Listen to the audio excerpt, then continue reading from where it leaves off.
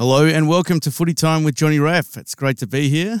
And today we have a very special guest, friend of Footy Time. He's been on the show before. He's also one half of the Ale of a Time podcast. And I've got a little inkling that he's just a little excited about how his Saints are travelling at the moment. I'm talking about none other than Mr. David Ellis. Dave, welcome to Footy Time. Raff, how you doing, mate? Good to be here. Well, we're a month in, round 4, massive round, really. Upsets galore. Can you believe it, really, that we're already 4 rounds in? It's crazy. It's just going like that. Season's taking shape. We've got a prelim and a grand finalist down in the dumps, but we've got some good footy played. Yeah, exactly right. Have you been in for a live game yet? I have. I have been to the round 1 opener and I've been to Essendon. Nice. How have you found it, the live experience? Yeah, interesting. For something that they've really pumped it up, where they want to get people back to the footy, it's not been the easiest experience. What do you reckon? I'm totally with you. I went to round 1 and the same thing happens. I tried to go to one of the games last season while it was available to attend, and they just make the ticketing too hard. I've got a mate who has got the same level of membership than I do. Yeah. And then I've got one mate who's got a reserved seat membership, and we can't book tickets together. So even the reserved seat member can't book a lower tier seat, even though they're not. It's not reserved seating. It's just it's in a general admission area, but you can't book them together, and I just don't understand that. I'm hearing a lot of this, and it seems to be an issue with Ticketmaster or whichever one it is. I'm hearing stories about how barcodes are always coming up invalid, and that's the one that the club's providing people. And yeah, exactly. It seems to be a big issue.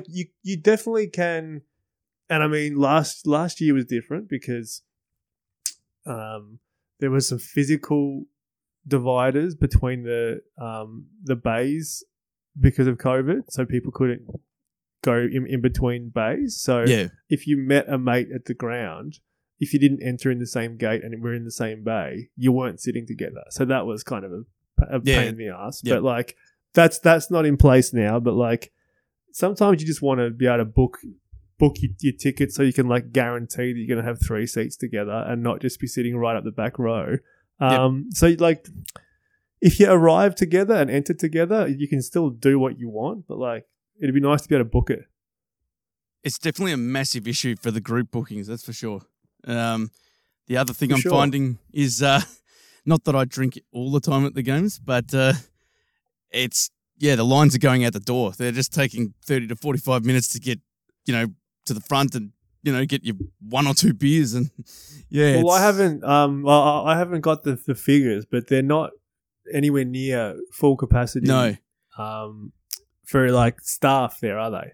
They're very short. I can't remember what I heard the other day, but I think at the MCG they were probably less than half of what they usually have. Yeah, I think at Marvel they were at about half the bars were open, so at probably a limited capacity as well. So bit of a nightmare.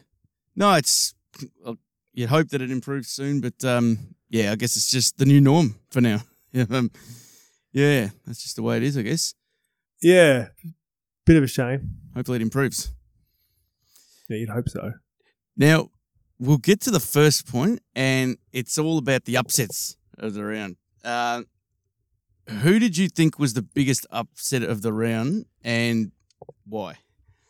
Well, we talked about it off air just before the show. I haven't watched as many games of the year that I probably normally would have, so I'm really only going based off some stats and results, but I thought that West Coast getting up was the one that I thought was the least likely from this round. Did you watch that game? I saw the second half of it, and it was actually a really good game. It looked like Brady Mihocek was clunking everything. Josh Kennedy, he's a gun. Mihocek kicks goals every single week, and I don't think he gets great hands. He gets rated the way a lot of other goal kickers do. No, he's trusty. He's trusty in front of goal. But But yeah, you had that to contend with. Kennedy was, at his best again. You got. Did the Eagles have any big ins? Well, that's the thing. They had pretty much half a waffle side in the team. They're still without, Shuey, Yo, all their key midfielders. So to get this win's quite amazing, really. Yeah, it's big because there's been a bit of excitement around Collingwood this year as well. So for them to get that win is impressive. Yes, and I guess for Collingwood, they were 37 points up against the Cats in round 3 and unfortunately failed to win. Now they've lost this one. They've got that new game style. It's very manic and, crash and bash. Do you reckon a game style like this can be a bit taxing on a young team? Yeah, it's also, I reckon, it's one that it's streaky. So I'm sure we'll talk about it a bit later on. But, it's a bit, the Saints did it a couple of years ago when they had their little advance into the finals. They played sort of manic play on all at all high chances pressure style. So maybe as a group they're a bit more comfortable with that. But if you're not, and it's not what you're used to with match pressure, then you can easily be exposed the other way quickly. So it's probably streaky. If they keep doing that all year, they might have some pretty bad losses, but they'll probably also play some of the more entertaining games of the year, I reckon. Oh, for sure. Do you reckon that it's something that, I guess as well with a young team, do you think it's something that you can build that match fitness to perform that kind of style as the season goes on, as they get more of these minutes into them playing the style?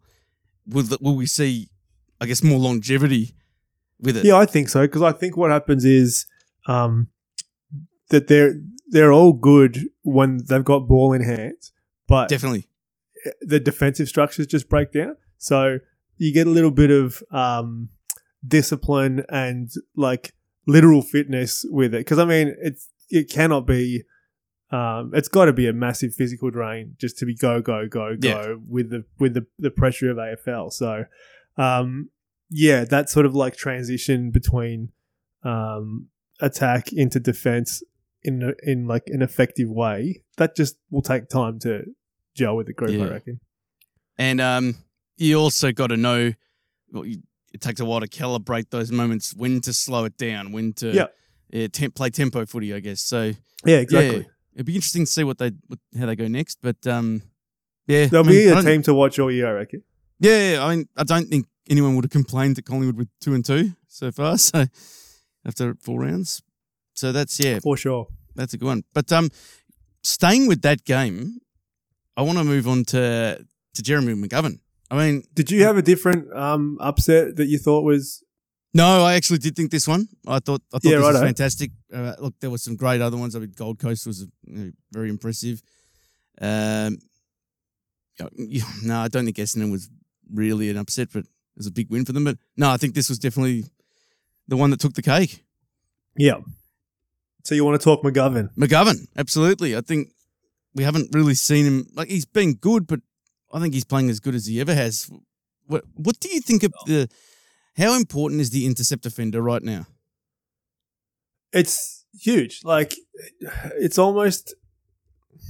It's huge. He's obviously the archetype of that at the moment. And I think that the cultural shift of that is, rather than having a bloke that is natural at being a intercept halfback, I think that your key position, not necessarily key position, but I think each team's more switched on defenders are all going to have to start to work on that as a tactic, because scores from turnover are just an immense avenue of scoring. Especially at the moment.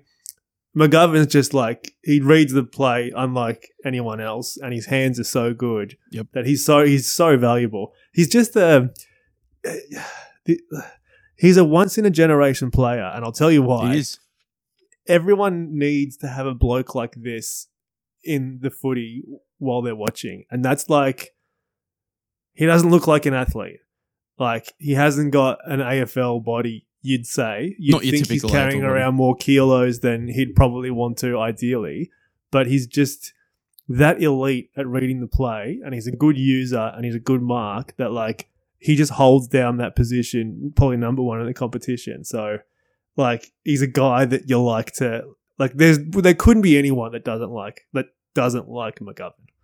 No, absolutely not. But I've been thinking about this. Is if that position's so important, can you afford to just have an average interceptor on your team, or do clubs need to really prioritise their resources into finding the best player they can for this position, almost like the way you would when you're looking for a marquee key forward, for instance? Yeah, I don't know if you would necessarily put your recruiting resource, like recruiting and drafting resource. I don't think any kid is an intercepting halfback at the moment. So, I don't think you're drafting that position. No. And I don't think you're necessarily going to recruit for that position. I think you're probably more likely to have the players on your list with those attributes work on that to become that sort of player. And maybe that'll be like end up being a spectrum of how good they can be. But I mean, each team seems to have one that bobs up where they're just like natural at playing that kind of position. And some people, I mean, I wouldn't call him like he's an intercept defender, but there was a long time where I didn't see a spot on the Saints list for Jack Sinclair.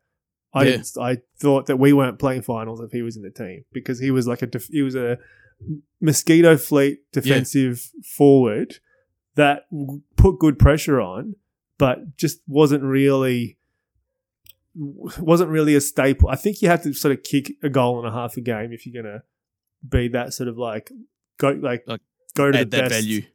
Yeah, exactly right. Yeah. But then all of a sudden he puts on a few kilos, gets his tank up, and he was always like a elite user of the ball, but his ability to read the play now and provide that sort of intercept and rebound off half back, he's probably one of the more valuable players on our team now. Was he taken high in a draft? Or No, he wasn't taken particularly high. Who did we get? I think he was taken.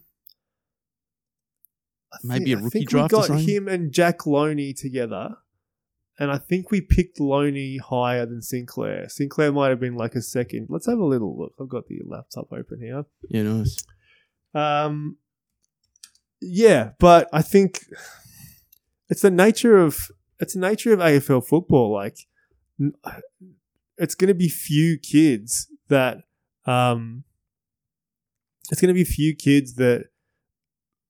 play their junior game at AFL level. It just isn't the way it works.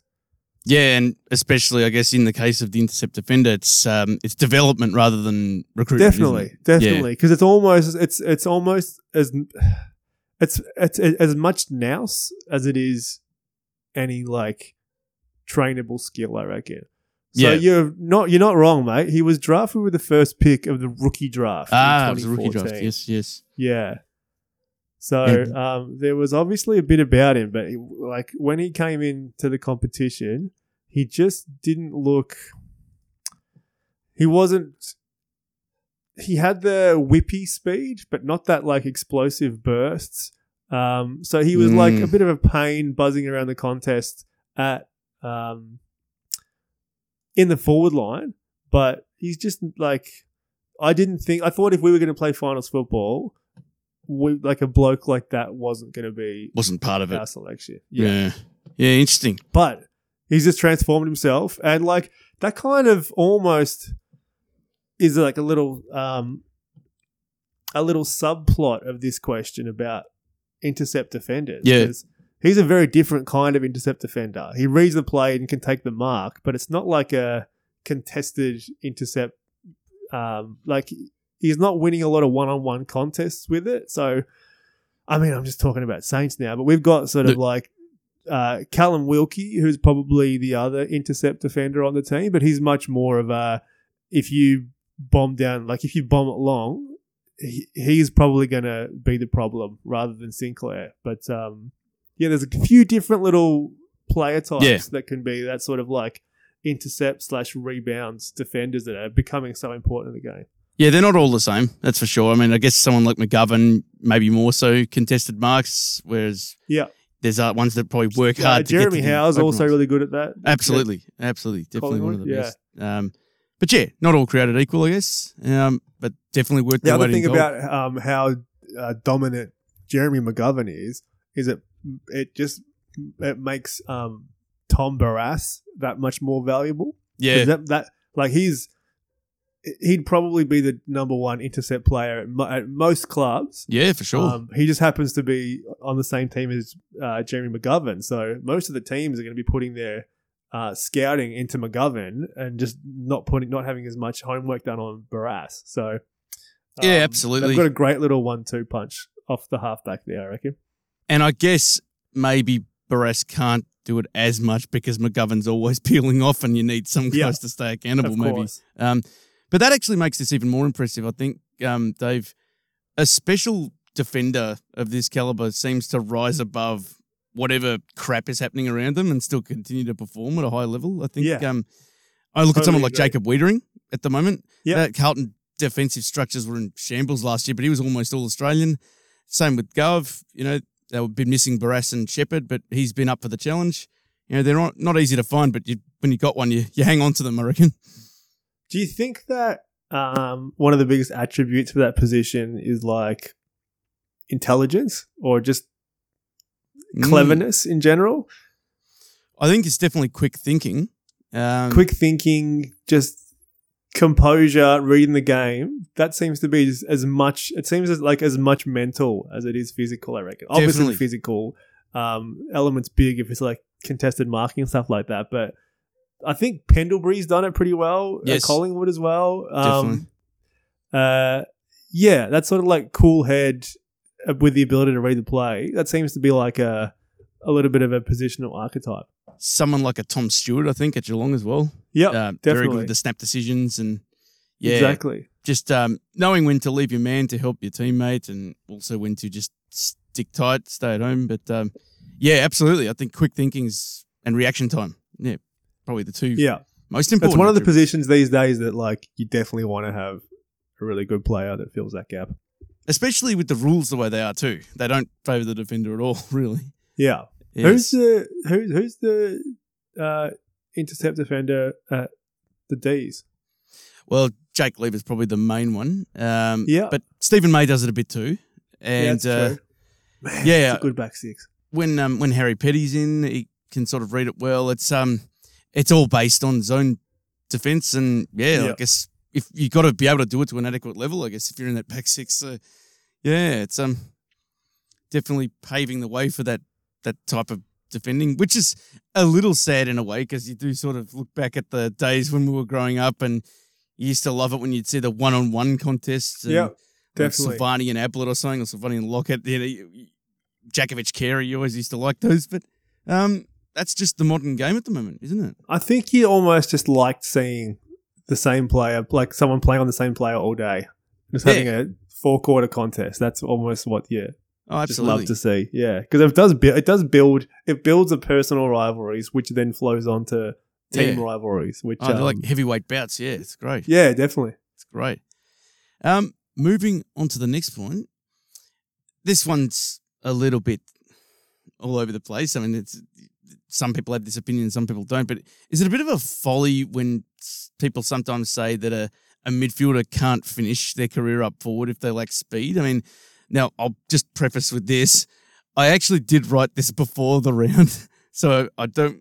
Yeah, it's right. gonna look a bit silly, but I did actually suggest that maybe North should throw Jack Siebel up forward because he'd been so exposed down back lately. But I'm not going to claim that because it's after the fact. But he did go up forward and kick 5 goals on the weekend. What do you reckon about this? I think it's a fair move for a star midfielder or a midfielder when they're like very good one-on-one. Yeah, for sure. Like, I think that they're probably not going to draw the elite defenders. So the people that they get paired up with, they're probably going to beat like one-on-one hands down. So whether or not it's viable to have a midfielder finishing their career playing 100% of game time up forward, I'm not sure, because they might start to get worked out after that unless they're like a particular talent. Someone like Patrick Dangerfield's probably well suited to it. Definitely. Yeah, Dustin Martin you'd think would be pretty. I mean, their forward line's so potent anyway. Like, yes. Maybe they don't need him there. Yeah, I think it's a hard one to say, but I think maybe even rotating between forward and being one of those sort of like general type halfbacks could be the way to go forward for those midfielders if they're like not exactly speed demons and like having other emerging players taking their spot in the middle. It might be one of those swing options, but have we seen any midfielders sustain the twilight of their career playing forward? Yeah, that's a good point.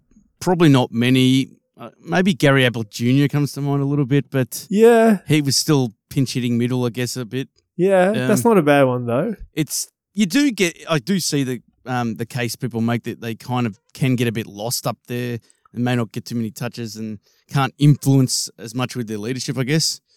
That's a fair comment. But I think in North's also case, sorry, yeah? Yeah, no, go ahead. Oh, in North's case, I think they were lacking a forward source. I think they want Zerha to be that player, but the goals have dried up a little bit for him lately. And I just think it was a good. But not only that, like Zerha could probably benefit a lot with a Zeeble in his ear most of the game, just like positionally, like directing him and just as an influence. That'll probably be handy, I reckon. Yeah, no, absolutely. It's an interesting one with North, I guess, because they do also lack a bit of experience. I mean, they don't have, I guess, a lot of experienced leaders in those areas of the field, and I guess that was probably the main reason why they did move him Zeeble down back. Yeah, and I'm sure, I mean, there's no doubt they're going to try it again if it was so fruitful this time. Yeah, I would imagine so as well. I think the other thing to think about with that one is like outside of key forwards and some pretty specifically talented players, like I think each team has got, we'll call it 2 key forwards and 2 like 2 key smalls. So someone like a Dan Butler is not running through the midfield. But I think a lot of the other half forwards and smaller bodied forwards and defenders are pretty transient through the midfield anyway. Yeah, they're probably rotating. Yeah, so it seems like everyone's a midfielder these days. Yes. So that probably only like plays into that sort of like transient dual position sort of setups. Yeah. No, for sure. We're going to move on to the MCG yesterday, Dave. This is what you're waiting for. While the F1 cars were buzzing around the Albert Park track, there was a shellacking of Hawthorn at the hands of St Kilda. So you were there, weren't you? No, I wasn't actually. I couldn't make it, unfortunately, but I just had it on the telly. Yep. It was, I mean, when was the last time the Saints put a 4-quarter display together? I can't really think of it until maybe 2019. Very good question, but they are quietly bubbling away, aren't they? They do have a bit of class in a lot of areas. I mean, they've got one of the best key forward prospects going around, and something I think's really impressive is the midfield depth. I mean, Steele, Crouch, Sinclair, Ross, Gresham combining for 140 plus disposals. I think they had 137 contested possessions, the Saints. So I know their stats aren't everything, but it's got to be encouraging knowing you've got a midfield that can win that kind of footy. Look, there's a lot to like, and I think even during that build where we pushed for finals a couple of years ago, we're probably still in that sort of developmental window, I would say. Yeah. And consistency has been the one thing that we haven't had the whole time. So we've threatened to put a 4-quarter performance together like this, and I mean, there was shades of it in the last couple of weeks where we'll have one terrible quarter, and it's almost like it's a game-defining quarter. Whether it's at the start or the end of the game, it shuts us out, and conceding the first 2 goals real quick against Richmond, and then conceding the first 3 goals real quick against Hawthorn, it was a little bit like, oh dear. But then it's almost more impressive to see the rally and to get a couple of quick goals back. And like, I think that's a developmental step with the squad when they can arrest the control back, not panic that 3 quick goals might seem like a lot, but it's a lot more football to play. And then all of a sudden, we kick 2 or 3 quick and it's back to even. And there isn't anything to worry about. It feels a bit more like a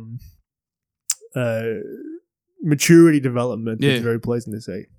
Yeah, for sure. And how good is it to see Gresham on the park at the moment? I mean, and playing the way he is. I mean, unbelievable. Nasty injuries. I mean, like, absolutely perfectly encapsulated by that goal that he kicked where Paddy just put it down his throat on the flank and he just curled it around. That's an absolute Jade Gresham goal. So, like, it's good to see that. It's a very obvious display about what he can do if he can get time on the park. There's no doubting his talent. And what do you think of Brad Hill? Was that the best game he's played for the Saints? Yes, it is. Yeah. I've been a big fan of Hill since he's come on. Even when he was maligned for a couple of years, I think he was like under and poorly utilized by our team. Like the amount of times he would provide like unbelievable gut running efforts and then not get rewarded. I don't know, just because it wasn't part of our like DNA yet to look for Hill on the outside or whatever. Yeah, it just was really disheartening because he was putting in so many efforts.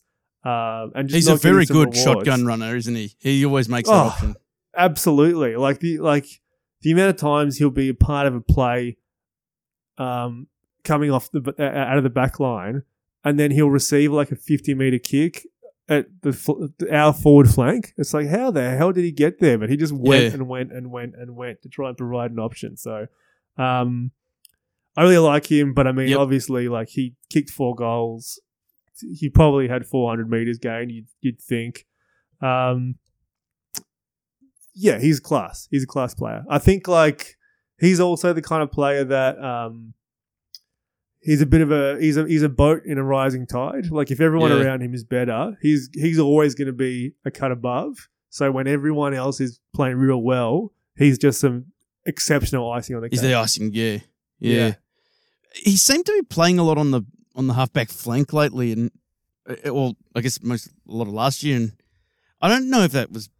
It seems good in theory, but I feel like this kind of wing half forward. I reckon that's the future for Hill. I mean, yeah, I think we just talked about that sort of like elite user at halfback. Like, the Saints haven't had many like exceptional kicks of the ball over the last like 6 years. So I think we didn't have that structure of like excellent users to slot him into. So I think it made sense to try him off halfback, but especially given that, like, I think that's what we want Hunter Clark to do, and he hasn't really had a consistent go at playing that position. I mean, him and Caulfield both sort of do that sort of thing, and they haven't really been on the park. Yeah. He's a good kick, and so is Wilkie. So, like, Wilkie. But I mean,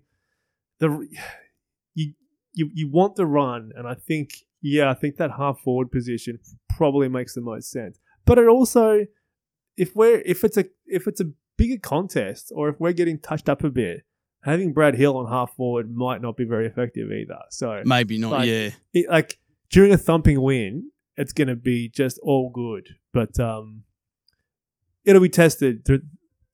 Well, next week it's going to be Gold Coast, so it'll be a test there too, I reckon. So, I mean, obviously it's his best game for the club, and great signs, and it's everything you love to see. But I don't know if it's necessarily an automatic, like just clicking things into gear. No, by playing him in the forward line. But it was good to see though. There are times when you want some, I guess to build up your play with some run and carry, and I guess that's exactly where you throw him back. A huge element that we're probably going to see. What the upshot is next week. Having Marshall and Ryder playing together, yes, I think I saw a stat that we win 66% of the games when they're or even more than that, or it's 66% when Ryder is in, and 75% when they're both in, versus 33% when neither are playing. So I think our ruck stocks are a little... I mean, when they're both firing, it looks like we've got really potent rucks, but that rookie Hayes is probably next in line. And I mean, he's a mature age rookie, so he's going to offer a lot as an option, but we might see this week when it's just Marshall and... Because I don't know if you want to talk about that bump, but... Yeah, I was going to ask, is he in trouble? I think the way it's structured, he's in trouble. Yeah. Maybe a week. I don't think I really like... I don't like... Because I'm not too sure about the medical report, but the vision, it looked like it was like a whiplash-related concussion. Yeah. Yeah. I'm not sure if it was contact, like contact, and... If the head is sacrosanct and that's what their position is, and they're putting, if there's a contest and a player gets concussion, then it is the fault of the bumper. Yeah. I mean, it's hard to see him not miss a week for that, but I don't love it though. Yeah, I guess it's the look, isn't it? I mean, it's opting to bump. Yeah, you leave the ground, you pay the penalty, I guess. Or not that he left the ground, but if you lead with I guess exactly hip and right. shoulder. So it's hard to see him not missing, but I don't know if I love it. Just overall, I like the way it's set up. I'm not sure I love, rather than the individual decision. Yeah. So it probably, I would say a week, but yeah, it's hard to tell. You'd have to think so. I think everything about it is going to be graded pretty low, but he could get away with a fine, perhaps. But maybe I would probably, if I was a betting man, I'd probably say it's going to be a week. Yeah, but I think that part of what is frustrating about the Saints is I think that sensationally changes the dynamic of the team. I think we play way differently and not as well, to be honest. So it's so comfortable having Ryder. Let's just say it's a boundary throw in on the back flank, and if Ryder takes that tap, if he doesn't get the tap and the clearance, and they get a bailout kick, well, Marshall's 50 meters away, ready to gobble up the kick, the bailout kick. So it's that comfortable. But when that guy is going to be taking the contest, and then you've got a guy like Hayes, who's shown a lot, don't get me wrong. But he has. It's not very fair to put him as an established backup ruck when Marshall's not really a full-time ruck.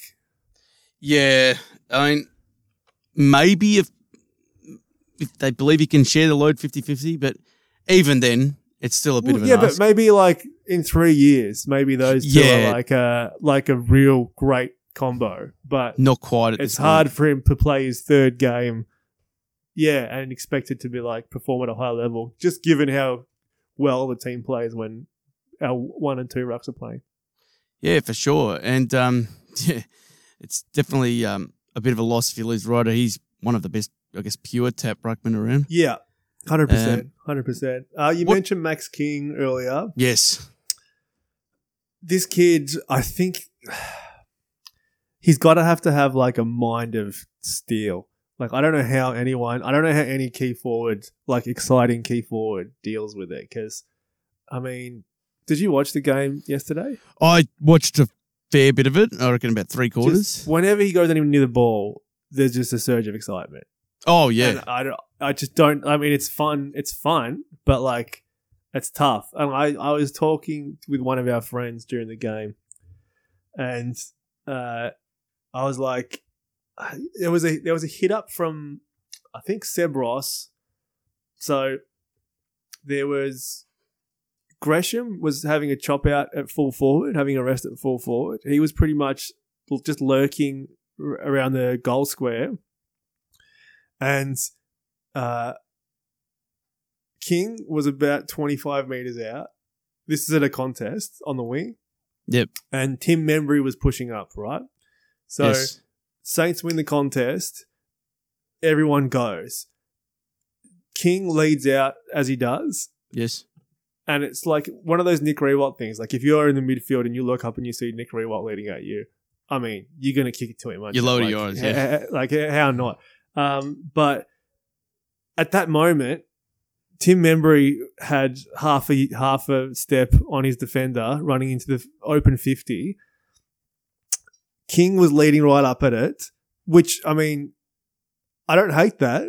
And then there was also Gresham one out in the square, and almost like you'd have to assume without thinking, Ross just hit up King, and he took the mark, kicked the goal. Like there's nothing you could do about that. But I was just like, man, like if we're going to be this one dimensional, is it fraught with danger? Teams are going to put work into it, and then if that's not working, we're not going to be well versed at hitting up other targets, and that kind of concerns me. Because he's not going to clunk every mark every day. Like it's not going to work. So I would have preferred, like in that particular instance, I think the play was to put it out in front of Membry because it would have been uncontested. You almost could have, if Gresham held off his defender, he almost could have just like run straight into an open goal. Yep. So as exciting as he is, I don't want him to be what everyone kicks to every single time. The be all and end all, or just the first option. And really, it also has to be like he's such a physical, like no one can get to a higher point than he can. He's got a massive ceiling. It's got to be like, it has to be, I mean physically, Raf, like if it's got to be a real attractive option just to put it up there for him to have a jump at, because he's not going to be beaten in the air, I don't think. No. So you can understand why that bailout kick is like a it's attractive option, but like I think to be a potent forward line, you need to be a potent forward line. You need to just have multifacets. The coaches and the defenses are going to be like kept guessing. Yeah, absolutely. You got to keep changing it up, mix it up. I guess it is good to see some of these some of the pressure forwards in there, like Dan Butler's sort of getting back to his 2020 best. Yeah.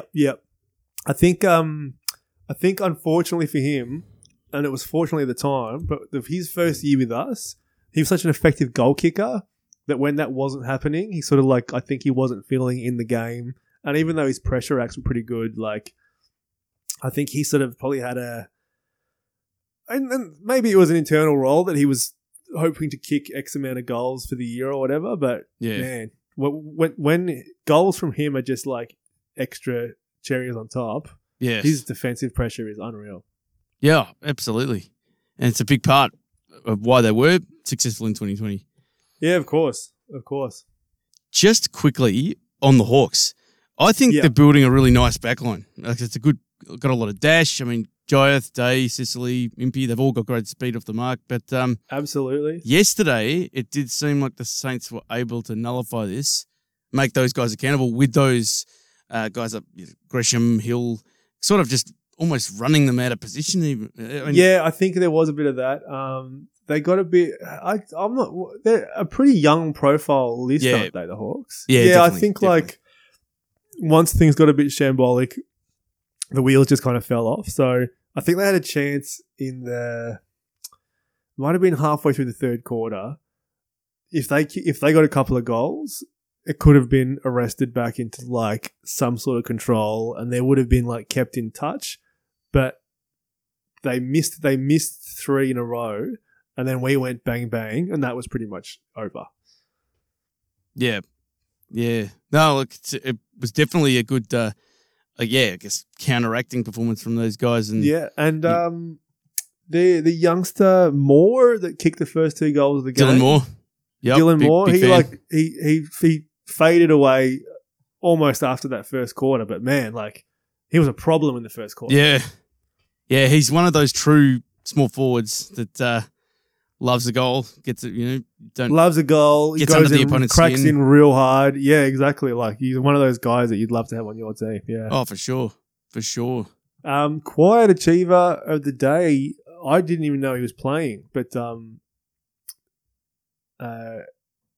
O'Meara, just was an accumulator at a very quiet level because I barely noticed him, but I think he had some pretty effective stats if I'm not mistaken. But he was almost I think they might have a few guys that kind of look a bit like him, so he gets a bit lost on the field. But I didn't even know he was playing.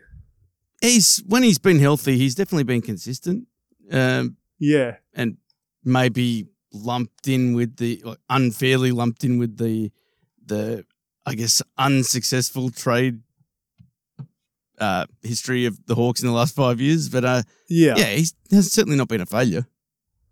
He had it 20 times. If I'm not mistaken, where is he?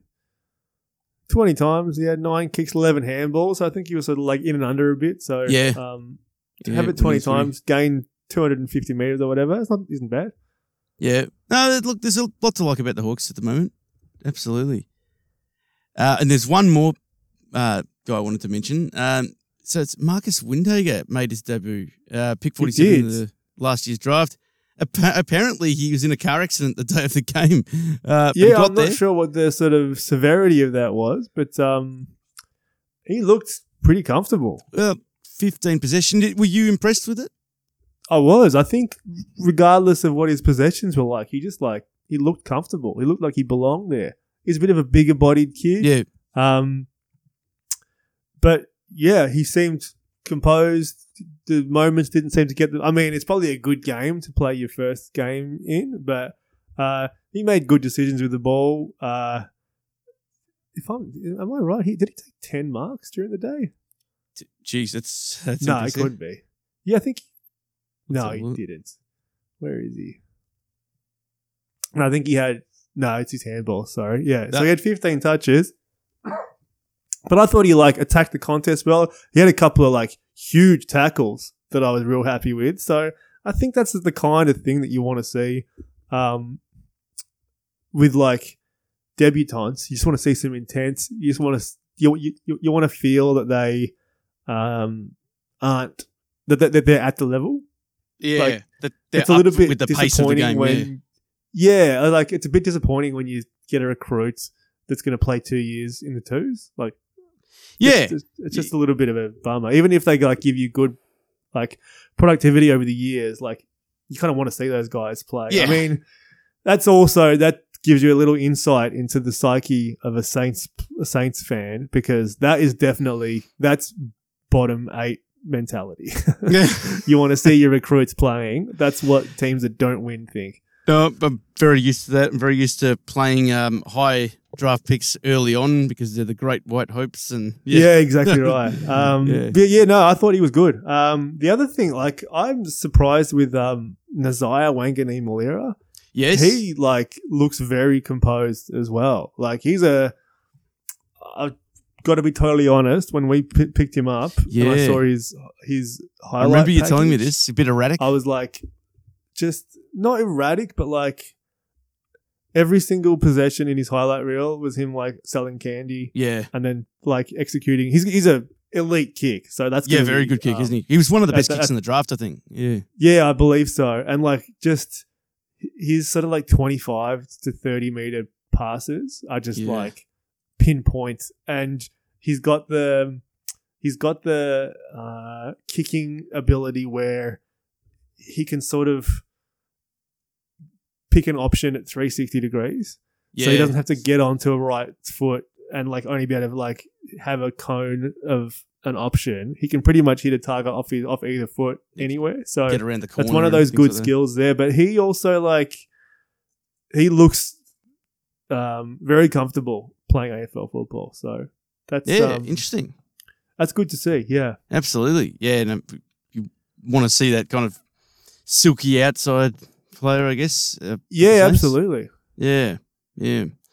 Now we come to our last point of the day, Dave, and this one's a bit of fun. I know you follow a bit of NBA basketball. I've often thought about this because the triple-double in NBA is always kind of seen as the undeniable good game. Just the complete game, yeah. I was wondering what you would think was, and you can say if there's, I feel like there might be some for different positions, but what would your version of the triple-double be? I'll go with mine first. I'll just say, I always thought... It's a cracking question. It's a great question. I thought you'd like it. I always thought, and it was probably more midfield focused, but I always felt that a triple, it was more of a quadruple-double for usually a midfielder, was 10 plus tackles, 10 plus marks, 10 plus clearances, 10 plus contested possessions, and a bonus was maybe 40 overall possessions. Yeah, right. But what are your thoughts on this?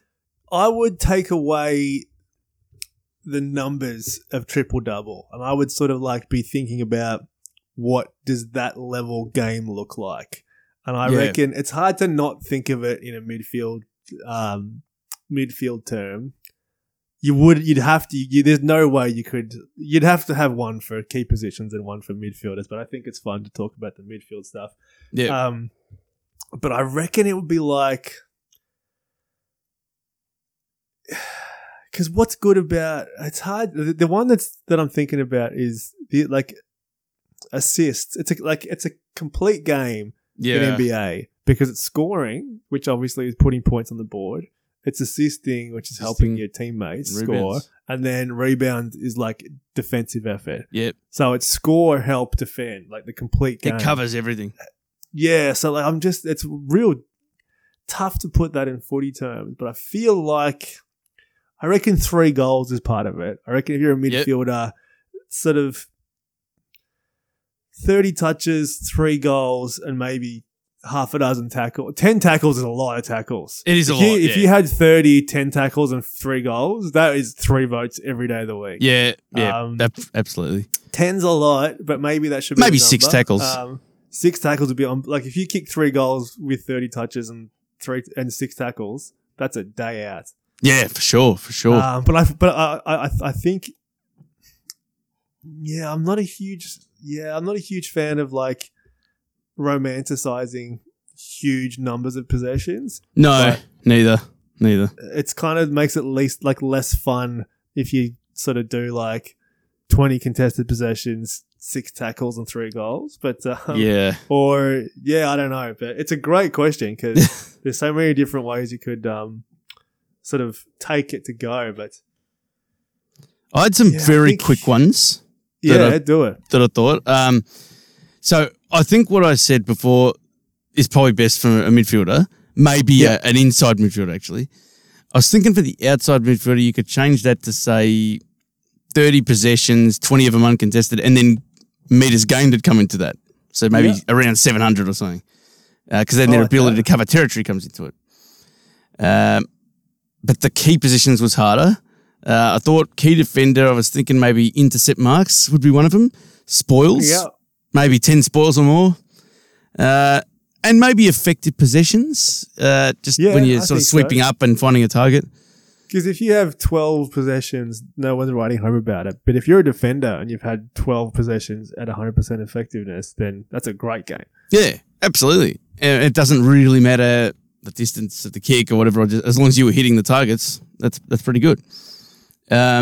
Key forward seems easy, but it's, I guess, there's a lot of games where key forward's pretty obvious. I guess it's marks, kicks, goals or whatever. But I was thinking marks inside 50, goals maybe 4 or 5, and total marks 15 maybe, something like that. But you could put score involvements in there. I think score involvements is one that gets a little bit overblown at times, but Well, it can get overblown, but like, I think someone like Jack Riewoldt is good with this. Like, true.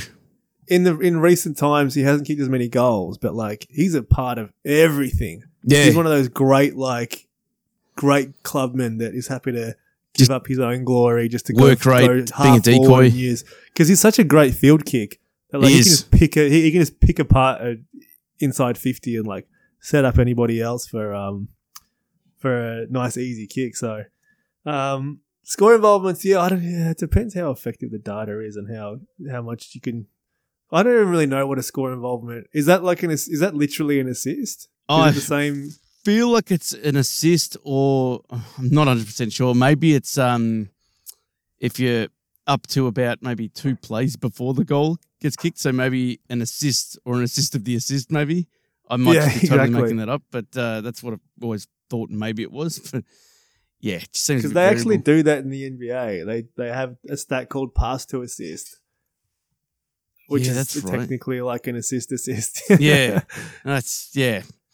I was actually having a look at that recently, and like in NBA, it's like if you've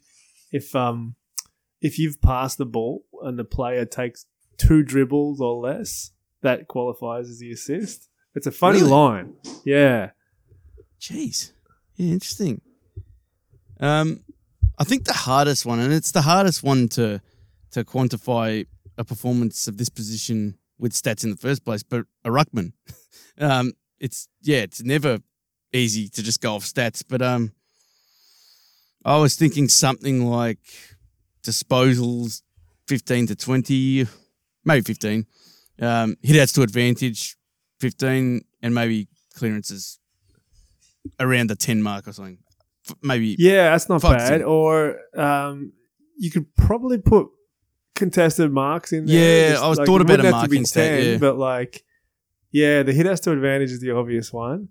And clearances is also a good one too. And then you'd hope that around the ground, if an elite ruckman is giving you more opportunities by plucking some out of the air down the line. Because the hit-out total itself, it's not nothing, but it's quite often inflated. It's definitely an inflated stat. Who was it? There used to be... I think it's a bit unfair because he wasn't a pure ruckman, but who was that bloke at Essendon that was just like built like a log? Bellchambers? Yes. Tom Bellchambers, like, that's it. He had no finesse in his hands. He would win hit-outs when he was in the ruck, but like, I don't know if his rucking stats were particularly indicative of how effective he was at being ruckman. Yeah, also Shane Mumford as well. He'd get a heap of hit-outs, but I guess maybe 1 in every 3 was effective. Yeah. So still a good ruckman, though. Yeah. Yes. But then you get your Nick Nuts and your Paddy Riders that just like put it down people's throats. Beautiful to watch. Yeah. Some of the best players in the league to watch, really, yeah. Yeah, exactly. Well, that's pretty much it for today. Was there anything else you wanted to add, Dave?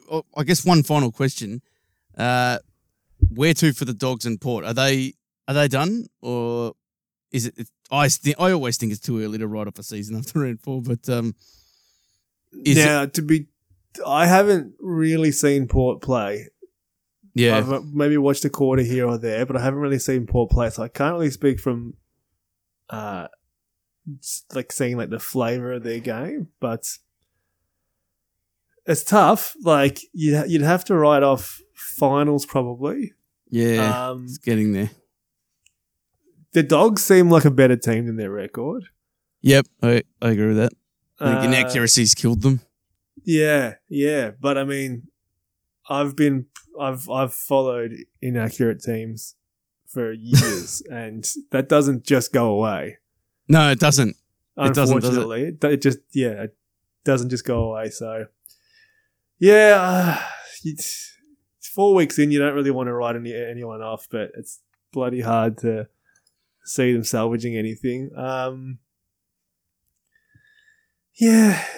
think they probably both had better expectations anyway.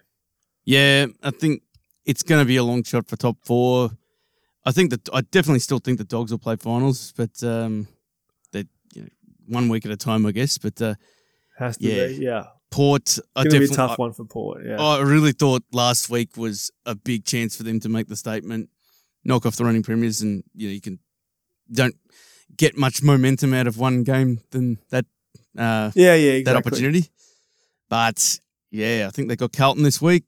See how they go. But still a lot of footy to go. But, we've seen in the past. I'll tell you what, Carlton are a bit of a black box. Like, I don't really know what they're going to be dishing up week in, week out, which is sort of like, that's pretty consistent with where they are at the moment. But it is. They could thump Port by 100, or it could be a real close one that Port gets up in. Well, that'd be a very interesting game. We'll see how they respond in that one.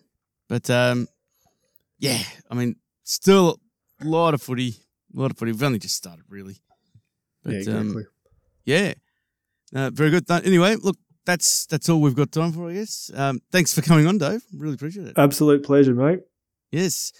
And, yes, we're keen to hear what you all think. Send us your comments to footytime22@gmail.com. Also, don't forget Dave's podcast, Ale of a Time, your one-stop shop for all the latest happenings in the beer scene and all the great new beers that are out at the moment. I'll leave some details in the description, but definitely check that out. In the meantime, thanks for joining us, and bye for now.